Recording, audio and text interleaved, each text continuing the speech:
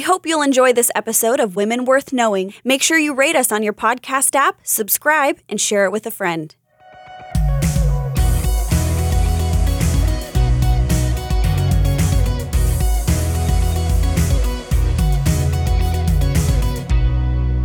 This is Cheryl Broderson in studio with Jasmine Allnut. And we're here with another episode of Women Worth Knowing. Indeed.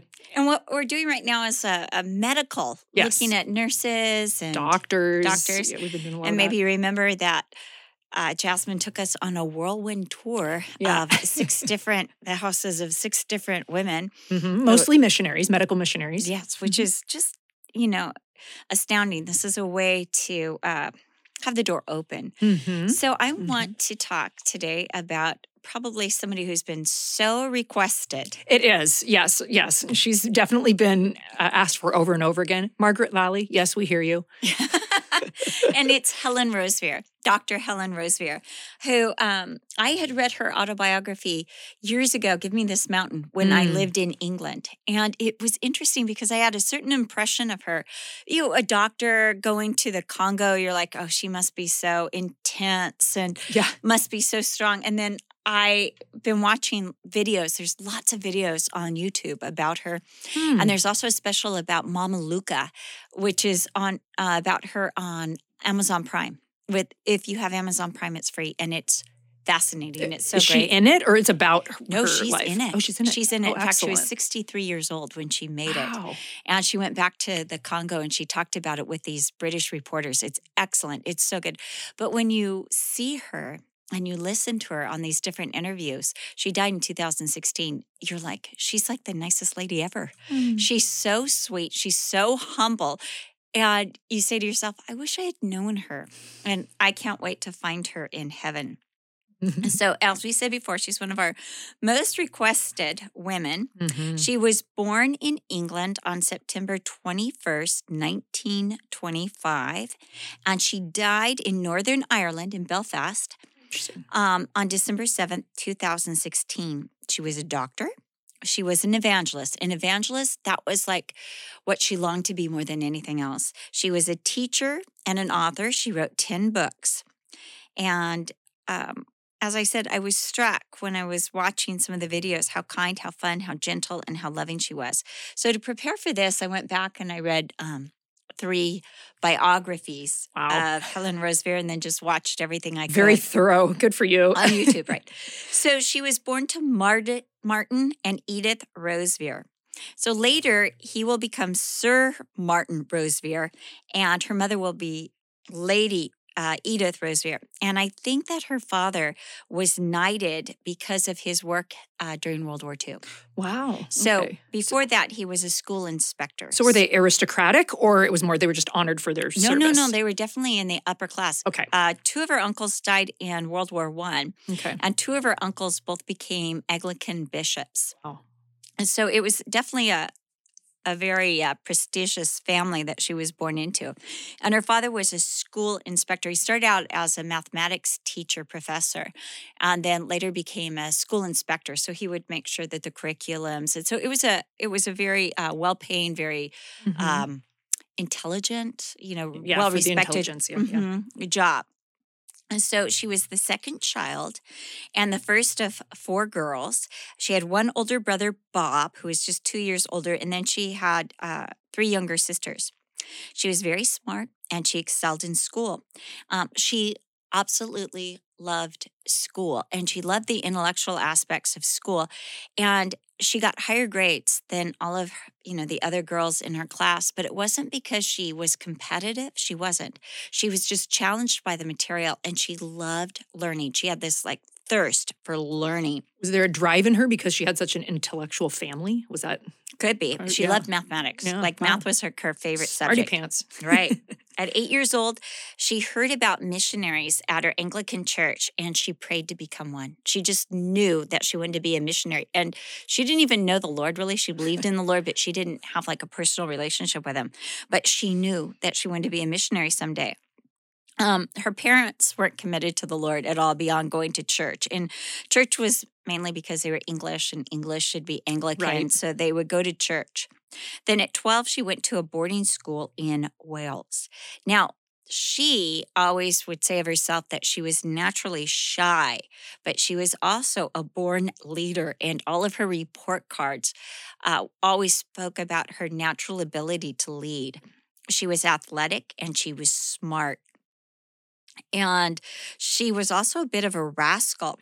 And once she scrambled out of the window of the school gym and down a pole and led all these other girls to do it. And she did it just to prove that she could.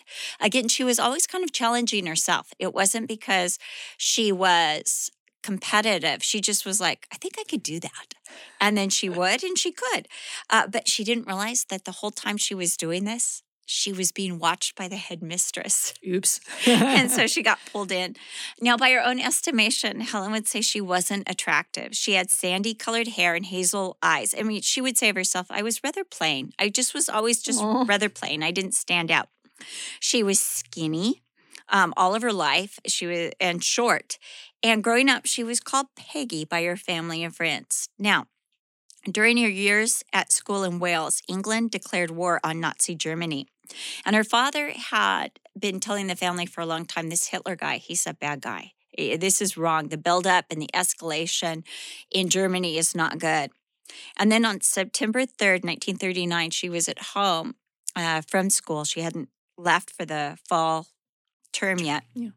And she heard an announcement by Neville Chamberlain on the radio announcing that England was declaring war on Germany. She returned to school in Wales with her sister, her younger sister, Jean. And many people at this time were moving out of London and to Wales and even sending their children there for safekeeping.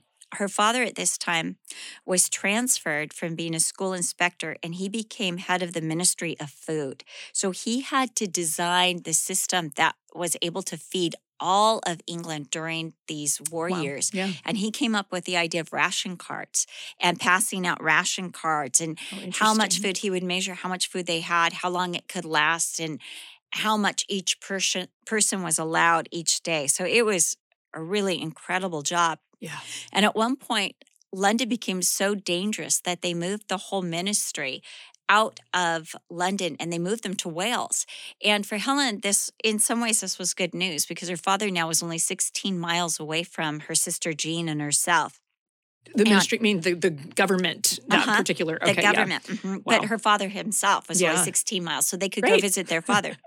So on one occasion when they went to visit him, they realized that he was living in the closet in his government office because the housing market was in so much demand in Wales because that's where everyone wanted to get out of London. Well, that's like in the Narnia Chronicles when you read about the kids going out to the country. Everybody, exactly. Yeah. Exactly. So he's actually just living in his closet. That's where his bed was. And, he had a little makeshift stove and he was living in his office. One day after Helen had gone back, her parents lived outside of London, and she'd gone back to visit her mother. And she and her sister Jean were on their way back to Wales, and they'd gotten on a bus, and the bus had to go through London. That was the way the track went. And all of a sudden, these German planes came overhead. And she talked about how there'd be 900 planes at a time. There'd be those that would be guiding the bombers. And so they would lead, and there'd be 300, and there'd be 600 bombers. Can you imagine?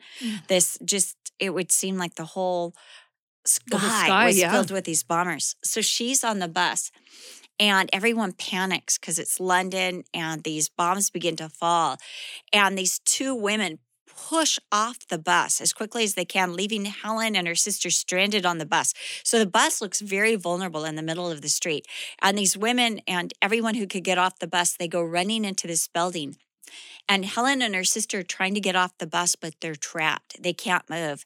And all of a sudden, they watch one of the bombs hit the building that all those other people on the bus had run into, and it explodes into flames, and she can hear the screams, and it's just horrific. Engulfed, and there's no way. And she realizes that, but for the grace of God, she'd be in that building, and she'd be among the dying. How old were they? I mean, she's like 15 or 16 at the time. Yeah. I mean, it's just incredible. It's traumatic. To live through that. I mean, I don't think that we ever realized what it was like to live through those times. Mm-hmm. So the war really made Helen begin to search for God. And interestingly enough, it was through the war and the evil, and her father again knew like firsthand the evil that was going on in Germany. And this is what caused her to begin to believe in God. She didn't know God personally, but she believed there had to be a God because of the evil that was going on. And so she graduates from the school in Wales, and she puts in her application, and she's accepted to the medical program at Cambridge. So at that point, the medical program itself, like at Cambridge, was only 2 years. So you would just learn all of this in 2 years, and then you would intern at a hospital.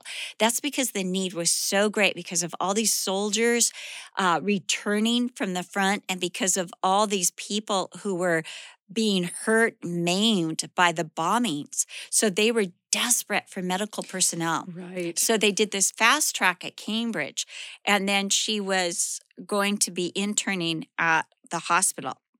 So there were 250 male students that applied for this. There were 25 women. Can you imagine? 25 women. And because of the pressure and prejudice against the female students, and she said it was really, really rough, 13 girls dropped out. So she was pretty much, just with these... like Elizabeth Blackwell all over again. With 13 other students. So she was really feeling lonely when she went to Cambridge. I mean, she was used to Wales. Her sister was still in Wales. And now she's going and she's on her own and she knows nobody. And, it's college. And, every day your life is in your hands. You don't know whether your life is going to end. You don't know how the war is going to go. Right. And so she's in Cambridge and she gets to her room and there's a note on the door of her room. And it says, if you don't have any other place to go after supper and you'd like to make some friends and have some coffee, come to room 12.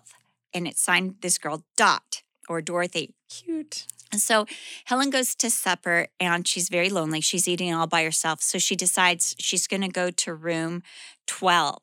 And when she goes to room 12, there's a group of girls. And she said they were the nicest girls. Now, she's been in boarding school. She knows girls. She has sisters. But she said this group was the nicest group she had ever met. They were kind to each other. They didn't gossip. They always said complimentary things. And they were really outgoing. They always made sure she wasn't alone, that she had somebody to walk to class with, somebody to talk to, somebody to eat with at the suppers.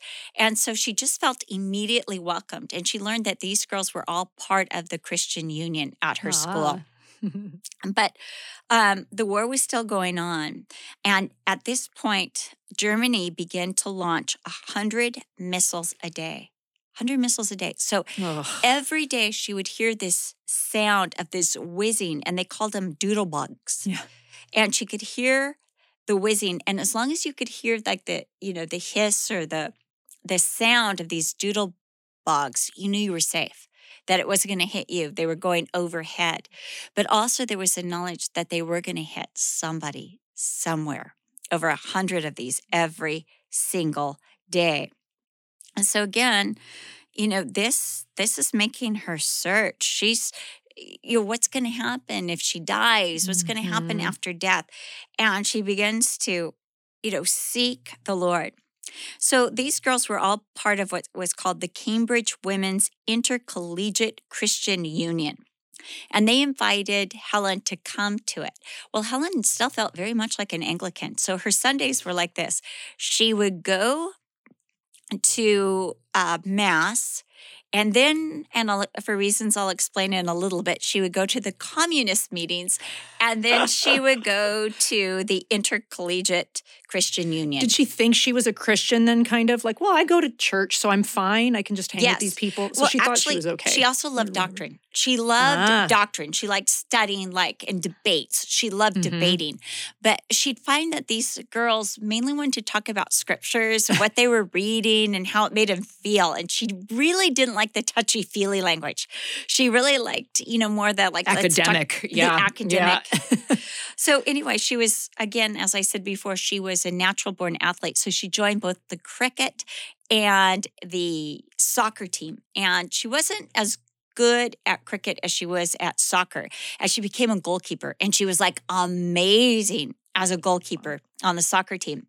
But the president of you call it president, the team. Captain? Captain, yes. Yeah. The team captain was a girl named Olga. And Olga was an outspoken atheist and communist sympathizer. Well, Olga, that's a hint where she's from. Olga, right. Well, actually, she was from England. Oh, never mind. She's not Russian, no, but she's got this name and she just thinks communism is the way to go. And she's the captain of the team. And she's the one who invited Helen to go to the communist meetings. And Helen really liked Olga, so she felt like she had to do this for Olga. So in Christmas of 1945, her mother wrote to her that she couldn't come home for Christmas because her younger sister, Diana, had the mumps.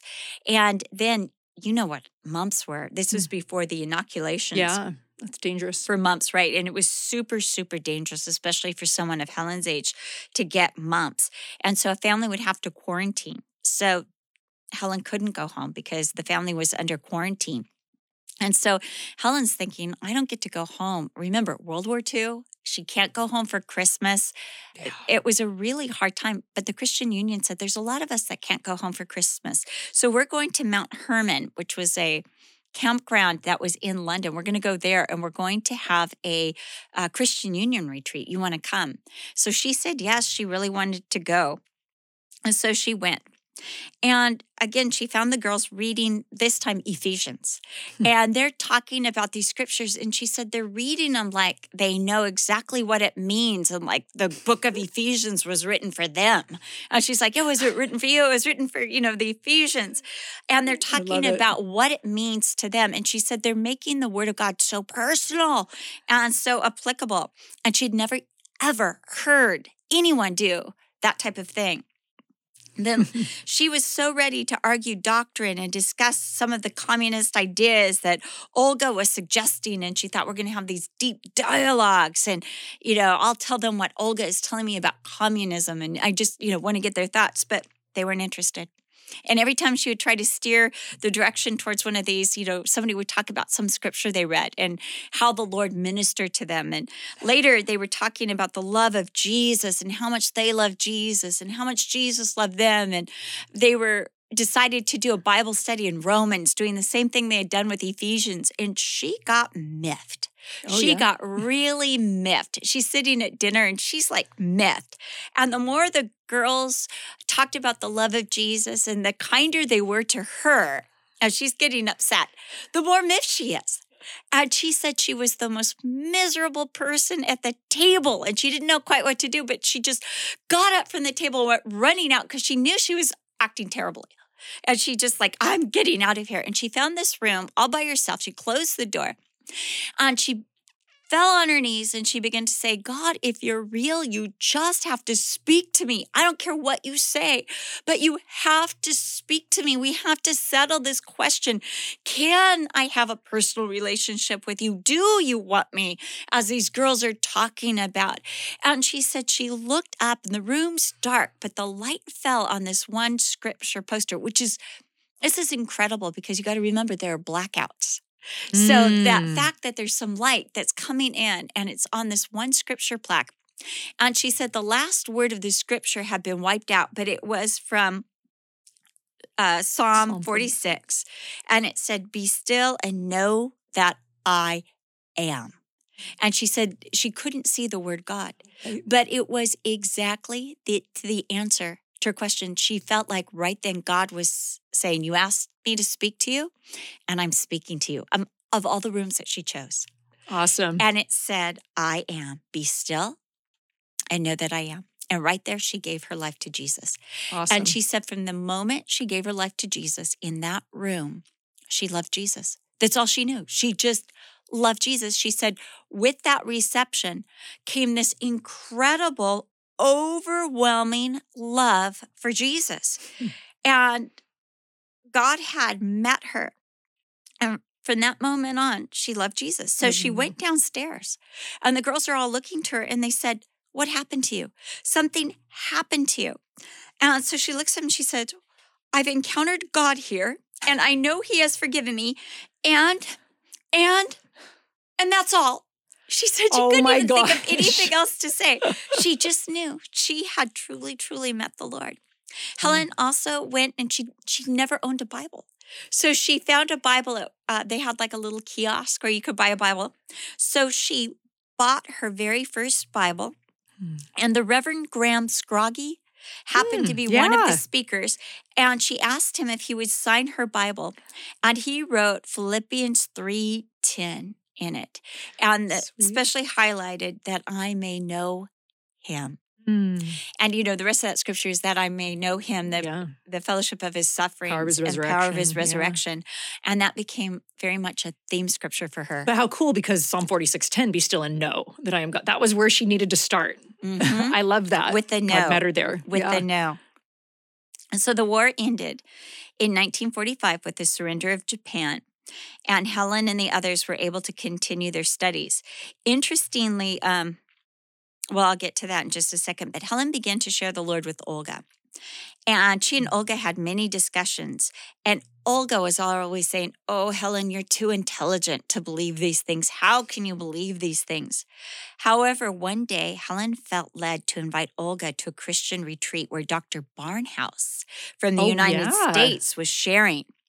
So one night after Dr. Barnhouse, Olga said no. And Helen felt the Lord put on her heart, Olga will go, prepare for Olga to go. So she made room for Olga to go. Wow. And sure enough, at the last moment, Olga showed up at her room and said, "I am going." So Olga goes with her. And, one night after Dr. Barnhouse spoke, he gave an invitation to receive Jesus. And he hadn't done that before. This whole retreat, he hadn't given any invitations. But he himself later would testify that the Lord put it on his heart to give an invitation. And to everyone's surprise, Olga stood up. Helen was elated until she talked to Olga afterwards. And Olga said, "This is only an experiment. I'm giving God just enough time to prove himself to me. Otherwise, I will be a communist forever and ever." So then Helen, told the other girls, and so they're praying for Olga. Interesting. God did prove himself to Olga. Olga had been a scientist and part of the science department at Cambridge, but she began to see the Lord and just begin to walk with the Lord. I mean, God made himself known to Olga. One day, Helen had met this young girl. She had been an African princess, and her whole family was Christian. And she was at Cambridge University. And she said to Helen, she said, "Look, my sisters all go to this Christian school, but they're losing their headmistress, and they really need somebody who will watch over the girls and who will be like a dean to the girls and just care about the girls and their spiritual needs." So she said they need it immediately. So she and Helen prayed. And about 10 minutes later, Olga walked in the door and she said, "I've just quit the science department. They're so ungodly. They're so cruel. I can't work there. I just want a place where I can go and grow in my faith with Jesus. I just want to get closer to Jesus." And Helen said, "You won't believe the opportunity and what we were just praying for." So Olga put in her application to be the dean of girls, got it, grew in her faith, worked there among all these girls, and then she ended up getting married and becoming a missionary to Japan with OMF. And she served in Japan, and get prepared because Olga will be coming up in a later broadcast. Do a podcast on her. Oh, yeah. I'm going to do a podcast on Olga. I love it. But she worked for 30 years in Japan with OMF. So Helen finished her degree in 1947 with full honors. However, Cambridge in 1947 refused to let women graduate publicly. And even though she was one of the top students, they sent her degree in natural science in the mail. Yeah, you just think by the 20th century, everything had been dealt with already, but there's still these issues. Yes. Well, her sister Jean graduated the year after her with the same degree in the natural sciences, and she got to walk. Oh, so this was the last year that women were not allowed to publicly be seen as graduating from Cambridge. Interesting. And that was her class. After that, she took an internship at a hospital in London, and this is where her schooling became in earnest because she was practicing. And she, at the same time, she started services in her parents' garage. They had moved to London by this time for the Crusader Union, just inviting all these young girls to come. And it was held in there, or you would say in London, her garage. Garage, yes. And at the hospital, she desperately wanted to share the gospel. So she got permission to hold Christian services on Sunday and to visit the patients. So she bought a harmonium, which is like an accordion. Yeah. And she could only play with 2 fingers. She actually didn't know how to play. So she would, pump it and hold just like down the one chord. It's a tricky instrument to choose. And she would sing, and she said her voice was not very good at all. But she would sing and then pass out the words to the songs. And she would sing, and then she would share a Bible message and give an invitation. So she did this the whole time she was in the internship. And she had one soldier who actually responded. In fact, she was so shocked when he responded. She was like, oh, how do I pray with him? And, how do I disciple him? She was so excited. And she had one of the patients who also responded and received Jesus from her message. So I don't want to go into the next part. Right. Because the next part is part of her training. Oh, okay. And I don't think we have much time left. But I just wanted to talk about just this great desire that she had to share Jesus and to get Jesus to others, even while she's interning. Interestingly enough, she's interning, and part of hers is, she learns to set bones and she learns to do surgery. And the one thing she hated was blood. She hated surgery. And she hated blood. And really, the only reason she became a doctor, because when she first went to Cambridge, she was going to become a scientist. But she ended up going towards medicine because she wanted to be a missionary. And she remembered that at 8 years old, and she thought about being a missionary, or she wanted to serve people. Like, how can God best use me to serve him and to tell people about Jesus? And she said, well, if I'm a doctor, then I can tell people about Jesus. So that's why she went into medicine. That is a practical open door. I mean, we've talked about that with a lot of these gals, that was an open door and an opportunity, and then you bring the gospel in with that. So that makes sense. That's right. So, but her number one heart was evangelism. And if you watch any of the videos on YouTube, and I would encourage you to watch the videos, you see that her heart is that she just loves Jesus, and she just wants to talk about Jesus to anybody. And I love this. She's interning. She's got all this work at the hospital, and yet she's doing the Christian Union meetings and her garage, and she's doing evangelism. And she's actually going into the patients' rooms on Sunday with her harmonium. I'm trying to bring it. I was like, wow, that's, she loves the Lord if she's willing to just be like, I don't even know how to play this thing. I'm going to just do it. I'm just going to do something to bring people to Jesus. So when next week, what I want to talk about is just the call, the call and the direction, and how she ended up on the Congo and the Congolese. And, this is going to be 3 parts. There's so much to Helen Roseveare, and I don't think I'd be doing it justice if I tried to do it in just 2 parts or even just 1 part. And as Jasmine mentioned at the beginning, we're under a lot of pressure because we have this friend named Margaret Lawley who just loves Helen Roseveare. And she said, you better do a 3-parter. Yeah, we are not allowed to do 2. That's so, right. Yeah, we have to do 3. Sorry, folks. You're going to love it, though. Yes. You're going to love it. Anyway, we want to thank you for listening. And we want to ask you to like us, because the more you like us, the more people that will watch this, or listen to this. Can't watch us, thank God. I'm glad about that. But you can listen, and we'd love to have your input. And again, if you have somebody that you know of, and it doesn't have to be somebody who's well-known or somebody who did something incredible like some of these women did.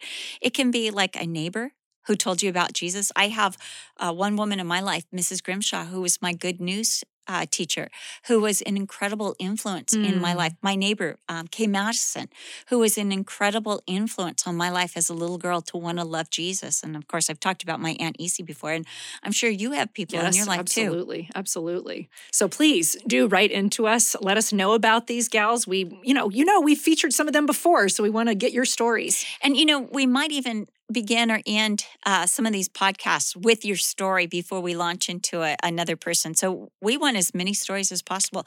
So this is Cheryl Broderson in studio with the wonderful Oh, gosh. Brilliant. Jesus. And his daughter. Oh, nice. With Jasmine Allnut, who is brilliant and darling because she is the daughter of a king. So until next week, bye. Thank you for listening to Women Worth Knowing with Cheryl Broderson and Jasmine Allnut. For more information on Cheryl, visit CherylBroderson.com or follow her on Instagram or Facebook. You can also follow Jasmine on Twitter, Instagram, or Facebook. If you think there is a woman worth knowing, we'd love to hear from you. Email us at wwk@cccm.com. We hope you've enjoyed today's episode. Make sure you've subscribed and don't forget to rate us on your podcast app and share it with friends. Thank you again for listening to Women Worth Knowing with Cheryl Broderson and Jasmine Allnut.